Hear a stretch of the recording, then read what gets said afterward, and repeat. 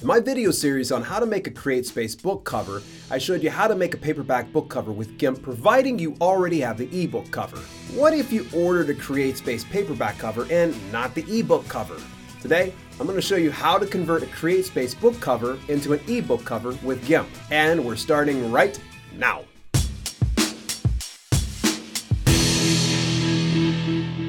Welcome to Self-Publishing with Dale, and if you want to master DIY publishing, then subscribe and turn on your notifications for all the latest videos. How do you get your cover designs? Do you hire a professional cover designer, or do you make your own book covers? Let me hear from you in the comments. Recently, a good buddy was all too happy to publish his Kindle ebook, but all he had was the cover design for his paperback. This can be a bit of a problem considering you already have limited real estate on the Amazon product page, and even worse still when brought up in the search results. Think about it. If you have the front, back, and spine of your cover in an image, then Amazon shrinks that image down. The image becomes jumbled and hard to read, and you lose far more opportunities using your paperback cover as an ebook cover placeholder. That's why I thought I'd share just how simple it is to convert a Createspace book cover into an ebook cover with GIMP.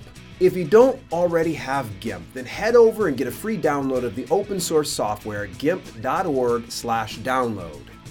Let's go. 1. Open GIMP. 2. Drag and drop your paperback PDF file onto the blank GIMP canvas. 3. A window with import from PDF will appear. Make sure you have a resolution of around 72 to 300 dpi.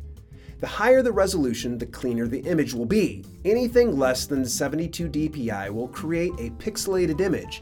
In the event the resolution is less, you may have to go back to your designer and ask for an upgraded image quality. 4. Click Import and you'll see your full paperback cover. 5. Click on the Image tab and select Canvas Size in the drop-down. 6. Before you resize, make sure the chain is broken between width and height so you keep the image from scaling. 7. Adjust the width only. Here's a tip. Simply divide the number by half so you remove the back cover. Then slowly lower the width till you remove the spine width. You get a preview in the window so you can kind of eyeball it. 8. Click the Resize button. If there's any remaining spine, then simply go back to step 5 and repeat the process until you have just the front cover. Once you're done, continue on. 9. Click the Image tab again and choose the Scale Image option in the drop-down. 10. Adjust the width to a minimum of 1500 pixels since most self-publishing platforms prefer an ebook cover image that way. Make sure the chain is linked between width and height to scale your image and keep it looking clean. Then, click the Scale button. 11. Press Ctrl, Shift, and the letter E simultaneously and you'll be prompted with the Export Image window. 12. Rename your document and add .jpeg after it. Make sure you're saving your image to a spot where you remember or find it later. I keep mine on the desktop for quicker reference. Then press the Export button at the bottom right of the window. 13. Adjust the image quality to 100, then press Export. After that, it's off to the races. Simply upload your new ebook cover file and you're good to go.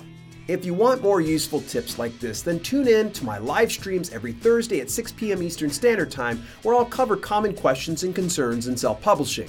Hey, if you enjoyed today's content, then share it with at least one other person who's into DIY publishing too. Till later, this has been Self-Publishing with Dale, and I'll see you guys soon.